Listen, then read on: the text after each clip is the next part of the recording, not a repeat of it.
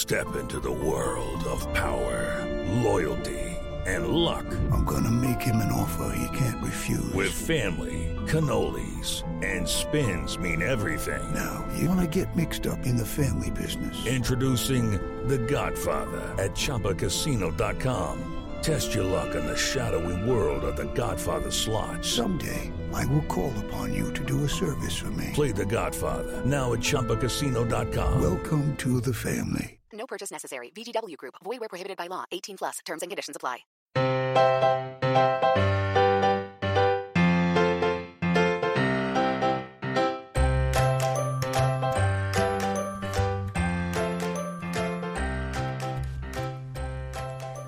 Hi, everybody. Welcome to episode 469 of the Professional Book Nerds podcast, presented by Overdrive.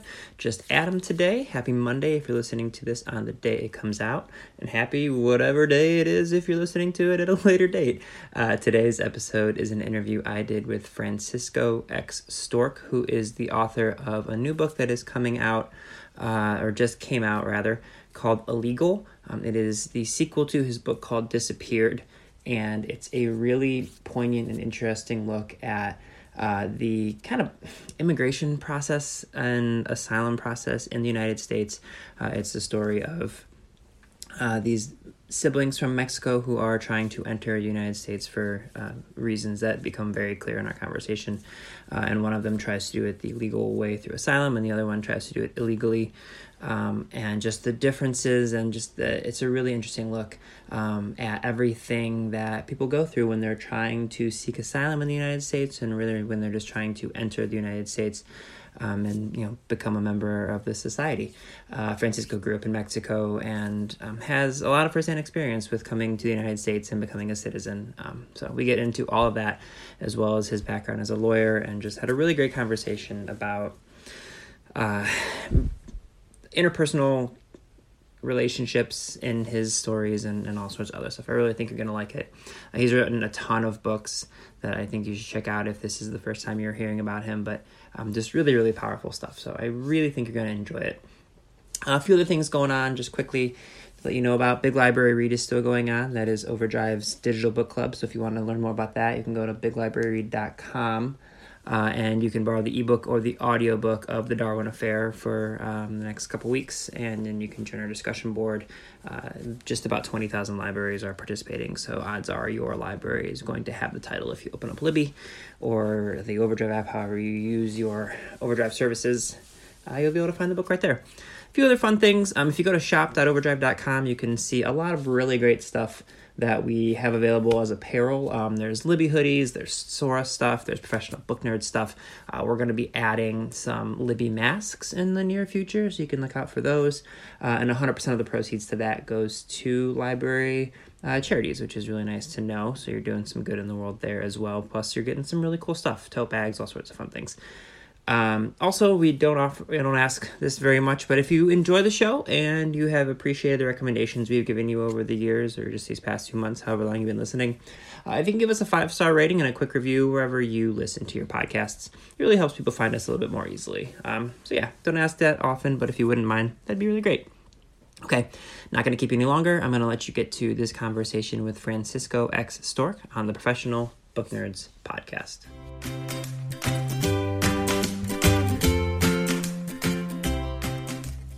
Before we get to today's conversation with Francisco X. Stork, I want to talk about one of today's sponsors, which is our friends from Literati. Literati is something that you've heard us talk about over the past few months, and it's just one of the coolest programs available out there. So with libraries, schools, and bookstores shut down, how are you keeping your kids learning and growing? And Books from Literati, the #1 book club for kids, it's really the best place to start. Literati is this subscription book club that makes it easy to find unique and interesting books for your kids by delivering great stories straight to your doorstep. Literati knows that home deliveries are really critical right now in meeting your need for uplifting educational materials in the coming weeks and really the coming months, because a lot of unknowns with what schools are doing about whether it's virtual learning or people are doing homeschooling, but you still need to make sure that your kids are reading. Reading books together helps create a time of adventure and bonding for your family and has real educational benefits. Kids who read books have better vocabularies and longer attention spans. Each Literati box contains 5 beautiful books based on a theme and contains exclusive original art and a personalized note to your child. I've talked about one of my nieces in the past about how I read to her every Monday night over Zoom so that we can safely do it. And we've been reading all the books that she gets from Literati, which is great. But also I have 4 other nieces and nephews from one of my other siblings, and they all get boxes as well from their various age groups, and it's really, really supplemented their summer reading program. And again, it's just, I can't stress enough, and I do this every time that we talk about Literati, knowing that they're getting something that is exclusively for them is such a cool thing for children. And it just really, seeing their eyes light up, I get, FaceTime calls from my nieces and nephews every time their Literati box arrives, and they're so excited. So it's just something that I know you're going to love if you have children in your lives, whether it's your own or nieces and nephews. Highly recommend getting this for them. And for a limited time, if you go to literati.com/probooknerds, you can get 25% off your first 2 orders. This is the best offer that they have available anywhere. And to get it, you have to go to literati.com/probooknerds for 25% off your first 2 orders. Last time, that's literati.com/probooknerds.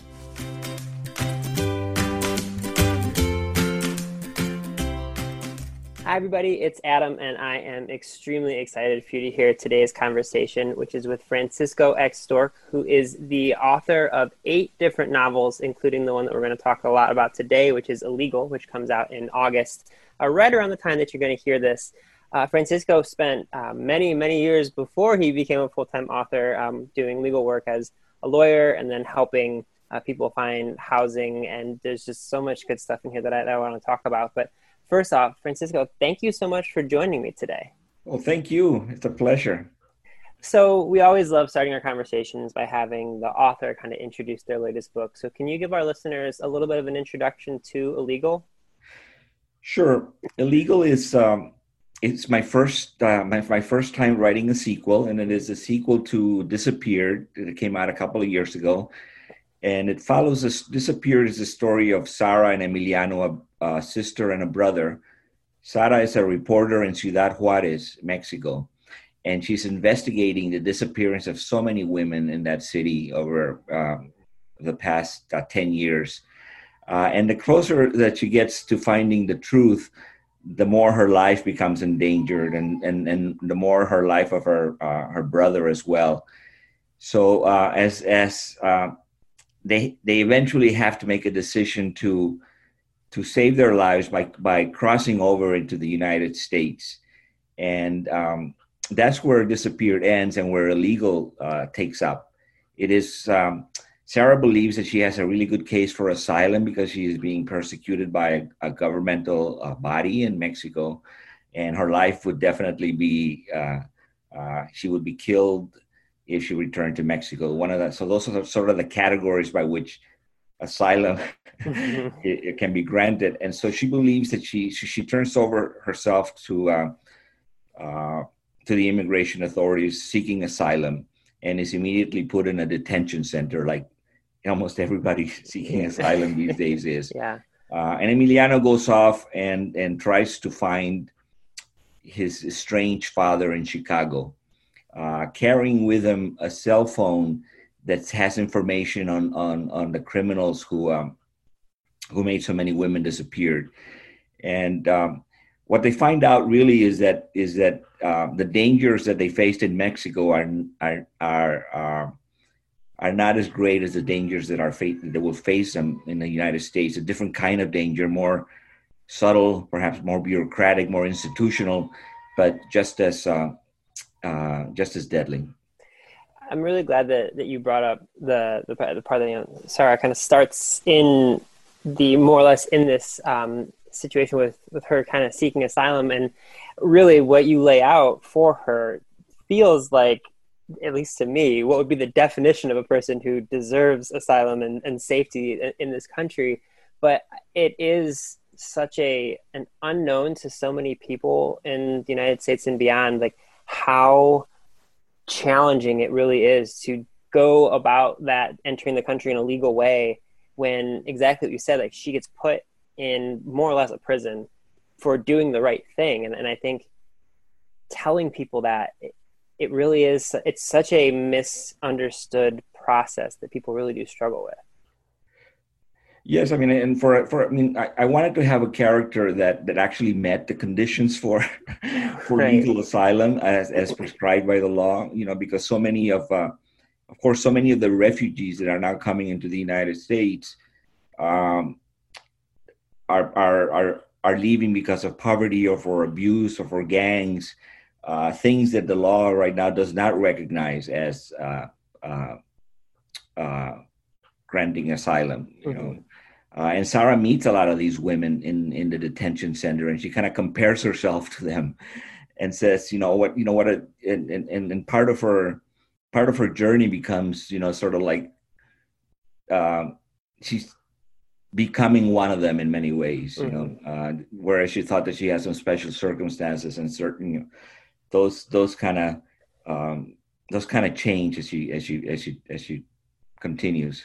Yeah, and you see so many stories now of people who are in these, for lack of a better terms, they're basically prisons, they're camps for people. They're almost held hostage in these places, they can't leave. And one of the things that I really like that you do, and it's relatively early on, is she starts to, there's this whole part where she talks about how one of the people working at the camp itself tells her that she's not special, and she begins to sort of think that she's like, you're right, I thought I was special.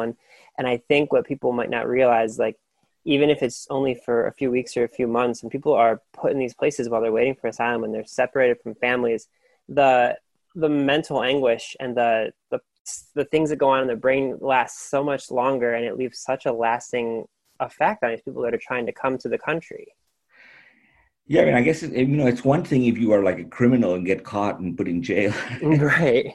Maybe you feel like, okay, so I got caught, but these are people who are they're not really criminals. Mm-hmm. They're just seeking a good life, and so to be treated like that, I think does have a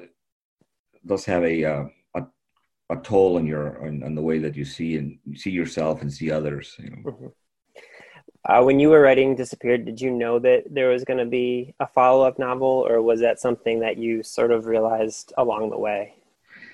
No, it was about 3 or 4 months afterwards, after I finished Disappeared, that the characters were still with me, and things were continuing to happen in the United States around immigration, and I just felt like I had left. It was the first time that I wrote a book where I felt that the characters, that I had not leave them in a kind of a hopeful place. Yeah. And so I decided to drop the book that I was working on at the time and take up with Illegal. Mm-hmm. So how would you say the things going on in America right now, or maybe not sort of right now, but over the past few years, since it takes a while to write a novel, how would you say that those things affected writing this follow-up story? Well, one of the things that before Sarah came over to the United States, as a reporter, she kind of envied the reporters in the United States because she saw some of her colleagues get killed for writing about cartels, Mm-hmm. And she looked across the border and saw hope. There's a place where I could write with truth, where I could pursue the truth. And so one of the things that happens, as she gets put in the detention center, and as she begins to see that this system of laws that she admired so much is not working so well for her, is that there's a gradual diminishment of faith in the United States and what it stood for, what its values were, and it's a gradual thing that happens to Sarah. And I guess I would say that to me, that what happens to Sarah is kind of a reflection of what I kind of went through in the past few years, and this kind of a diminishment of faith. I became an American citizen about 8 years after I had an opportunity to become one, because I really thought about it, and I really, I was in law school at the time, and I really thought that for all its flaws, the United States had the best legal system in the world, and so some of this loss of faith will happen over the past few years in the laws that are enacted via executive order, for example, or in the application of existing laws, in the animus behind the laws. I think all of that kind of affected me, and it got made its way into the book through Sarah.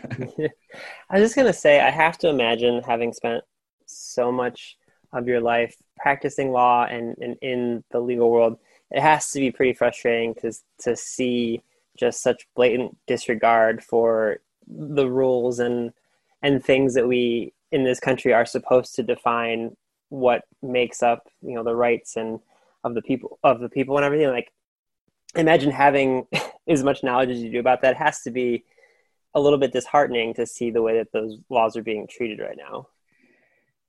I mean, yes, I think that there have always been bad laws, right? I mean, segregation is a good example.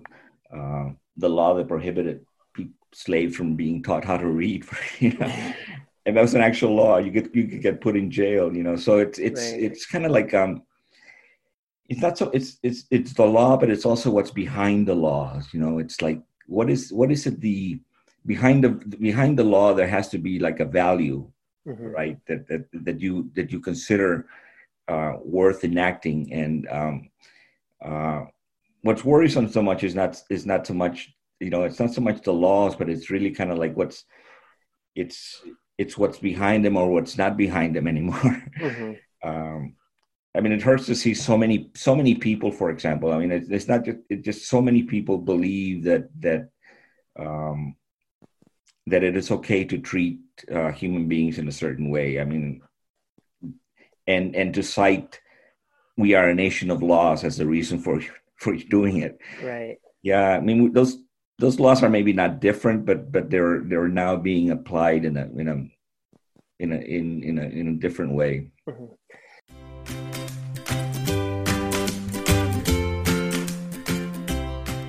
I want to take a quick break from our chat to talk to you about another one of today's sponsors, which is Freshly. I used to think that eating better meant that I had to put hours of research into my recipes, take multiple trips to the grocery store, and then spend hours, monotonously cutting up vegetables and prepping everything. And then we discovered Freshly. They understand that food needs to be delicious, healthy, and simple, because let's be honest, if it's not, it can be challenging and really time consuming, and sometimes you just don't want to do it. And if food doesn't taste good, you're not going to want to put all that work into it anyway. With Freshly, you can avoid going to the grocery store entirely and enjoy fully prepared dinners delivered fresh, not frozen, right to your door. Put up your feet and relax. Freshly's chefs and nutritionists do all the hard work, and all you have to do is heat it up for 3 minutes, and dinner is completely done. You guys, this is some of the best food that I've ever had delivered to my house. It's such a cool thing to see this package, this huge box arrive at your door, and there are these incredible kind of like frozen reusable packs that they have to keep all the food cold so that you don't have to worry about them spoiling or anything like that.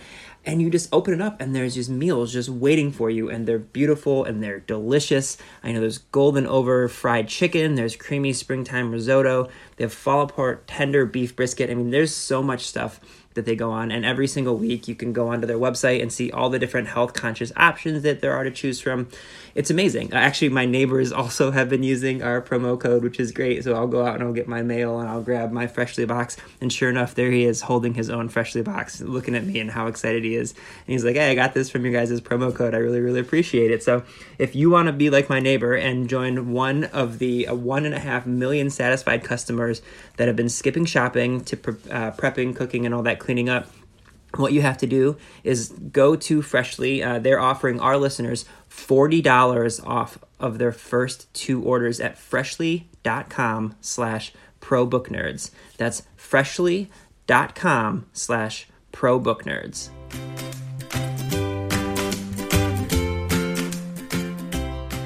Something that I got really excited to talk to you about was the fact that these stories, they have very serious and adult situations, in the sense that there's very real stakes for your characters, but you wrote them in a young adult story. It's a very approachable story for younger readers. And I love when people do that because I think too often young readers are handled with kid gloves. Yeah. But as an author, what made you want to tell these stories that, again, they do have a lot of adult themes and they're very serious, in a way that is approachable for younger readers? Well, I think part of it is just that I need to kind of follow my heart and write about what really interests me, what I have questions about, what I struggle with, and that's what's going to keep me going over the year or 2 years that it takes to write a book, and that's how I use the book as a Annie Diller would call it an epistemological tool, right? Mm-hmm. So you discover things through the writing. You discover, or you at least you attack some questions, and so I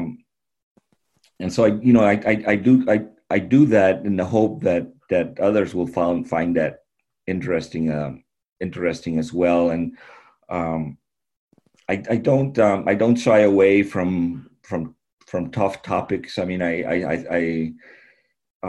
because I see part of the writing process, especially for young people, as a learning process as well, and kind of hoping that they see things that they had not seen before, or think about things that they had not thought about before.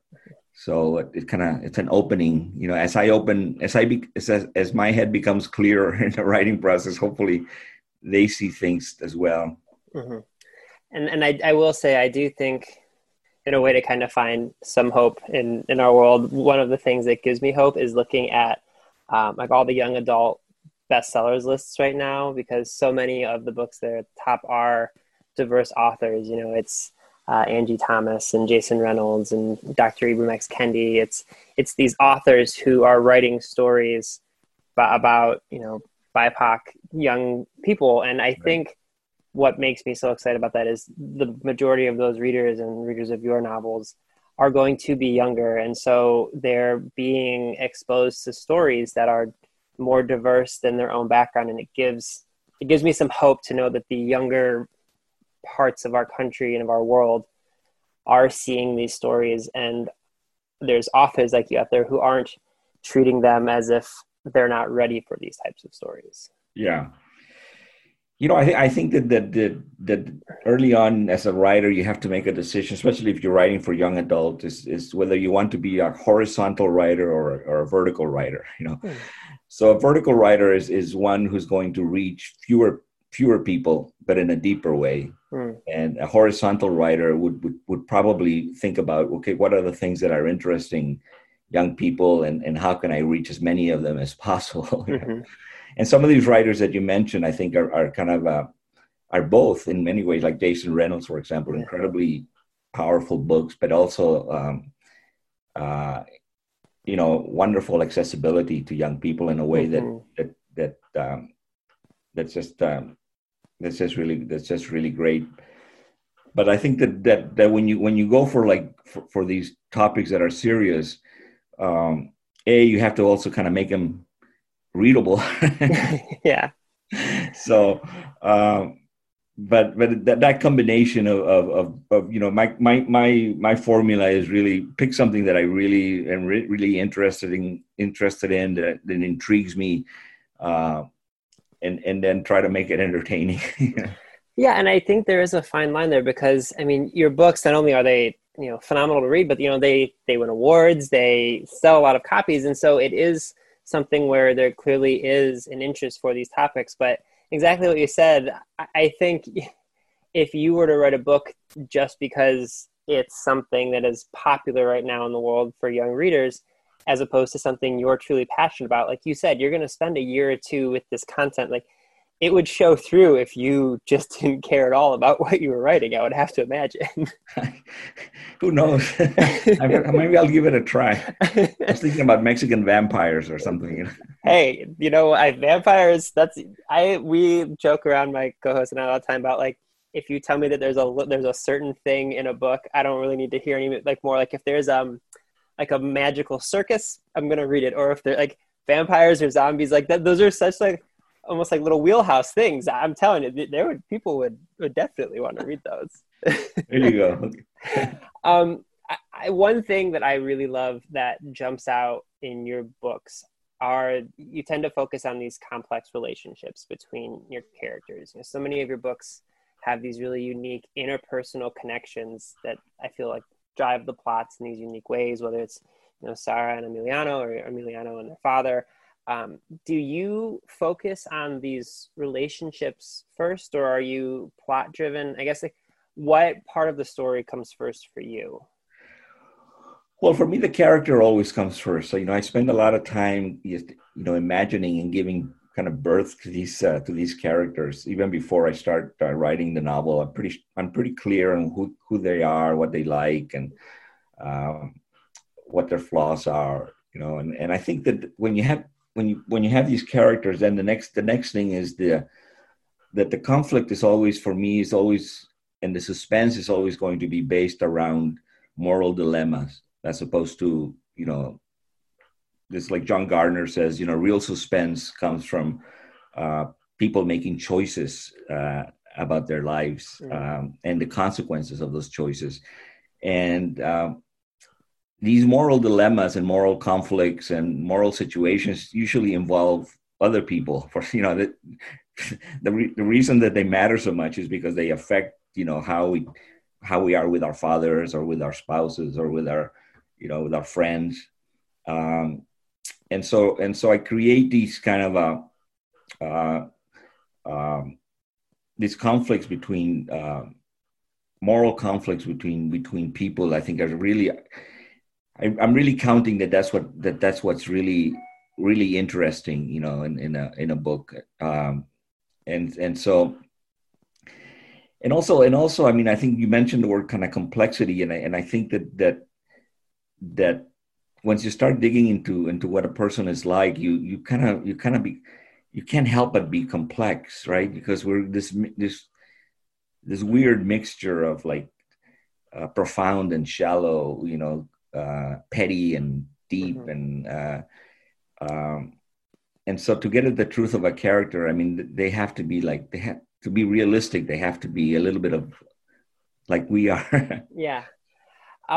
So when you're building out these characters, we've had a lot of different authors tell us these different ways that they discover these characters for themselves. So, like, Harlan Coben told us that he just starts by asking a question, what if? So he'll take his character and he'll say whatever situation they're in, he'll say, like, what if he goes down that street? What would happen, and how that would frame who the character is. Or, like, Jodi Picoult told us about, I think it was Jodi Picoult, or Jojo Moyes. She told us about this kick the dog thing that she uses. She's like, if this character saw someone else kick a dog, how would they react to it? Nice. So are there, I love that. I've used that in my own writing. Are there, like, ways that you use to discover these characters? Because, like I said, they're so fleshed out with how they are emotionally, and they're so unique. Like, is it something that you just discover as you're writing through the plot, or do you create character sheets for yourself ahead of time? I guess, how do you form them out? Yeah, no, I create them. I create them ahead of time.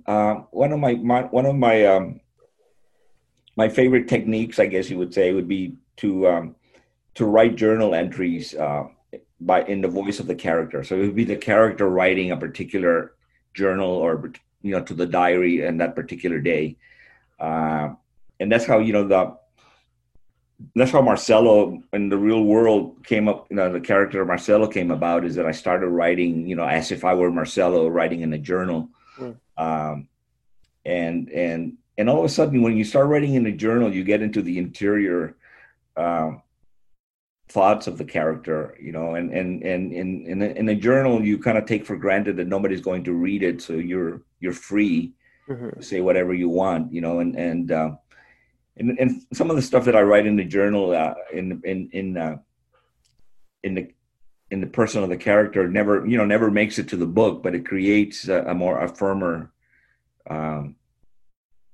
image of that character in my mind. Would you say that any of like creating these journal entries have ever affected the plot? You know, a lot of some of your stories have, you know, obviously we have immigration and asylum and illegal, Yeah.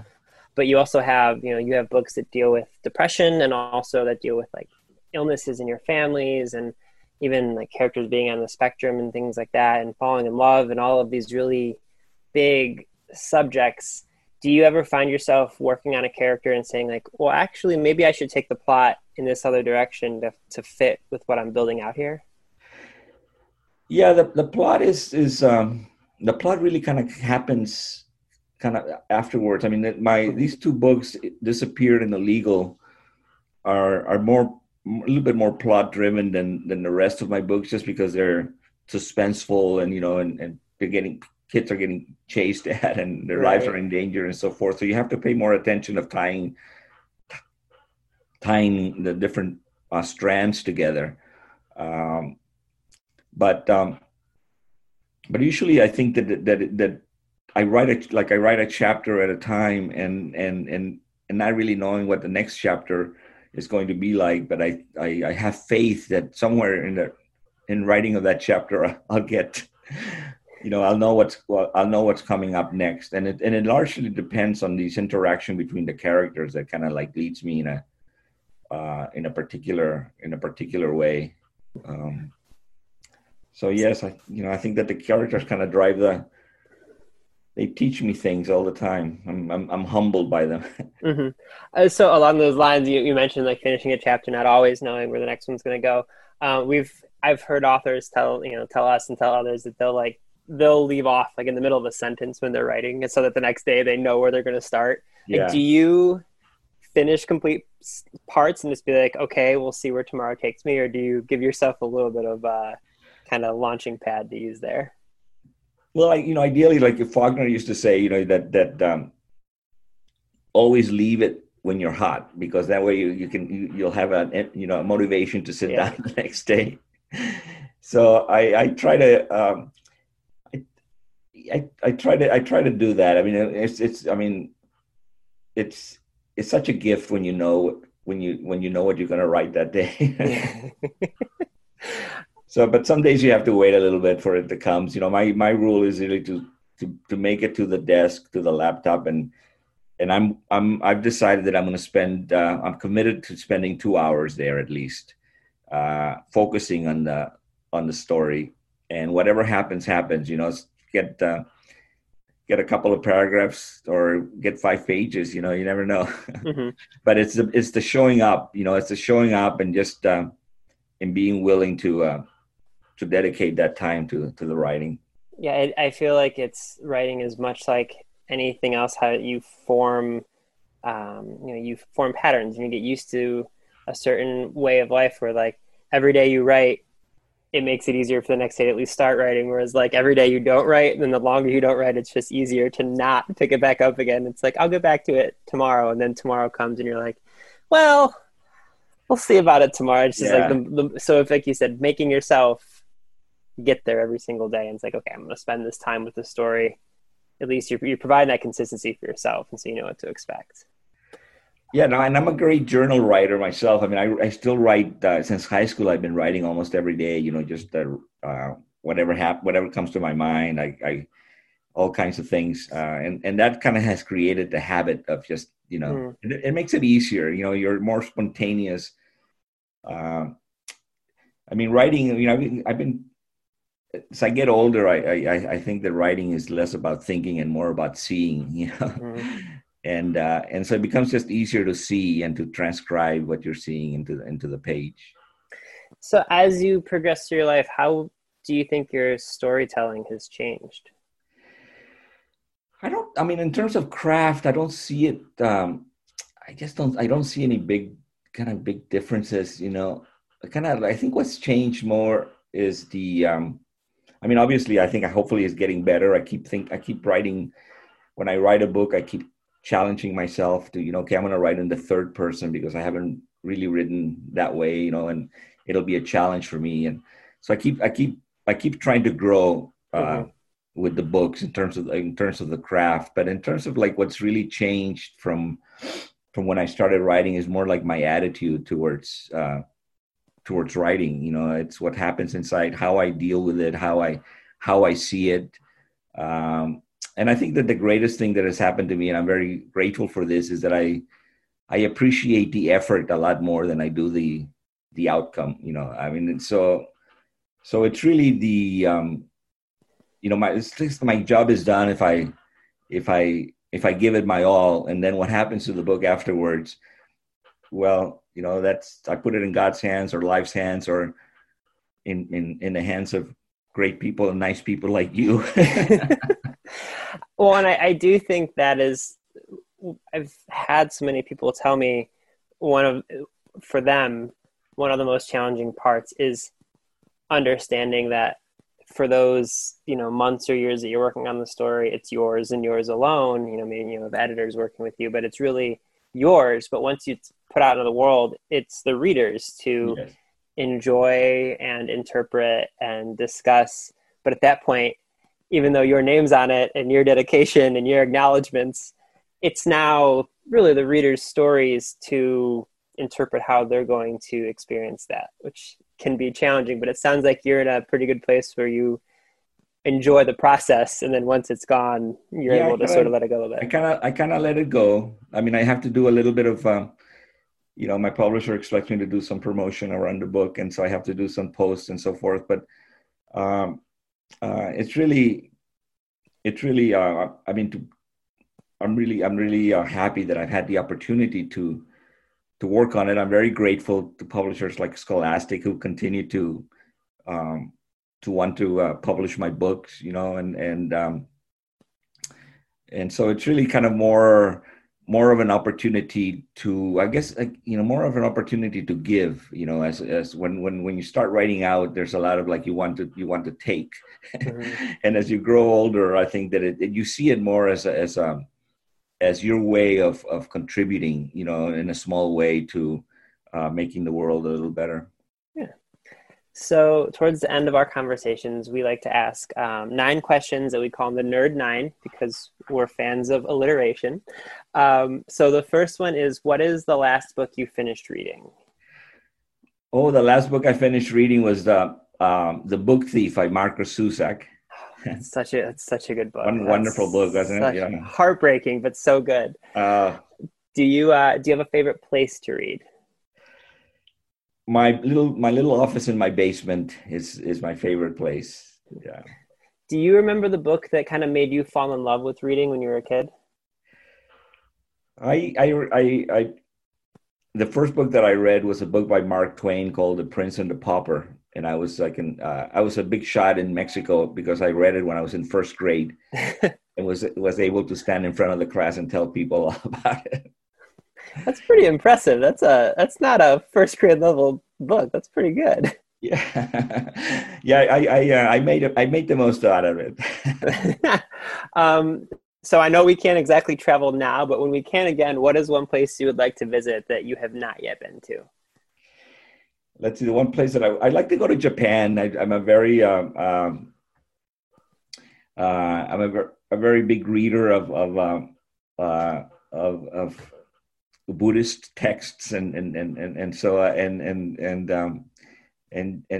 Zen, and so I'd like to visit some of the Japanese places that I've read about. Do you have a favorite holiday to celebrate? My favorite holiday to celebrate, 4th of July comes to mind immediately. I'd like the 4th of July to be a meaningful holiday where we appreciate a country that is a good country. Mm-hmm. Are you a coffee person or a tea person? No, definitely a coffee person. I have so many authors are just so strongly in that camp. Oh no, yeah. Cats or dogs? I'm a dog person, yeah. But I've had both and I love them both. Yeah. Do you have a favorite food? Well, it would have to be mole. It's this Mexican dish, that I just don't have enough of, but whenever I get it, I delight in it. It's hard to find good mole because it's very elaborate. There's so much that goes into the sauce, and like homemade mole with the cacao, and it's so wonderful. Yeah. Okay, and then the last one of these, if you could have dinner with one person, alive or dead, who would you pick?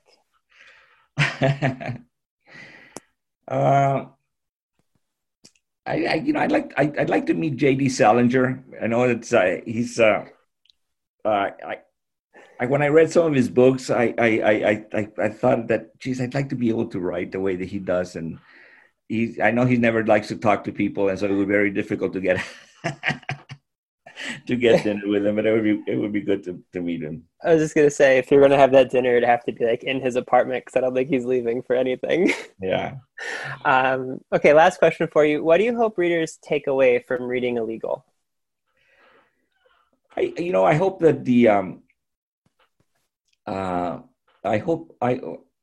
I think that inside of us, there's always a little bit of a misunderstanding towards people that are different from us, people that are not as educated as us, people that are poorer, people who seem like to want the things that we want. And no matter how good we are, there's always a little tinge of distrust, and so I hope that Illegal will help diminish that distrust and make us a little bit kinder. Well, the book is so fantastic, and I think really, really important, especially now. And I'm so happy that you wrote it, and also happy that you joined me today. So, Francisco, thank you for chatting with me. Thank you very much. This was fun, and I'm as soon as we hang up, I'm going to start to think about all the things I should have said. Readers can sample and borrow the titles mentioned in today's episode from Overdrive.com, and our library friends can purchase these titles in Marketplace. Professional Book Nerds is proud to be an Evergreen Podcast signature program. To learn about other Evergreen podcasts, visit evergreenpodcasts.com. Our podcast is produced, recorded, and edited by Adam Sokol and Jill Grunewald, and presented by Overdrive. For more information, visit professionalbooknerds.com. Hello everyone, my name is Matt Neglia, and I am the host of the Next Best Picture podcast, part of the Film Entertainment Awards website, nextbestpicture.com. On our show, we explore all year long what is possibly going to win Best Picture at the Oscars. We do this by conducting interviews with people within the film industry, holding weekly reviews of the latest theatrical releases, and on our main show, where we dive into various different topics, answer your fan questions, and also do our best to explore Oscar history's past in hopes that it will tell us something new for this upcoming award season race. We hope that you will join us on all of the various podcasting networks. We look forward to seeing you over at nextbestpicture.com.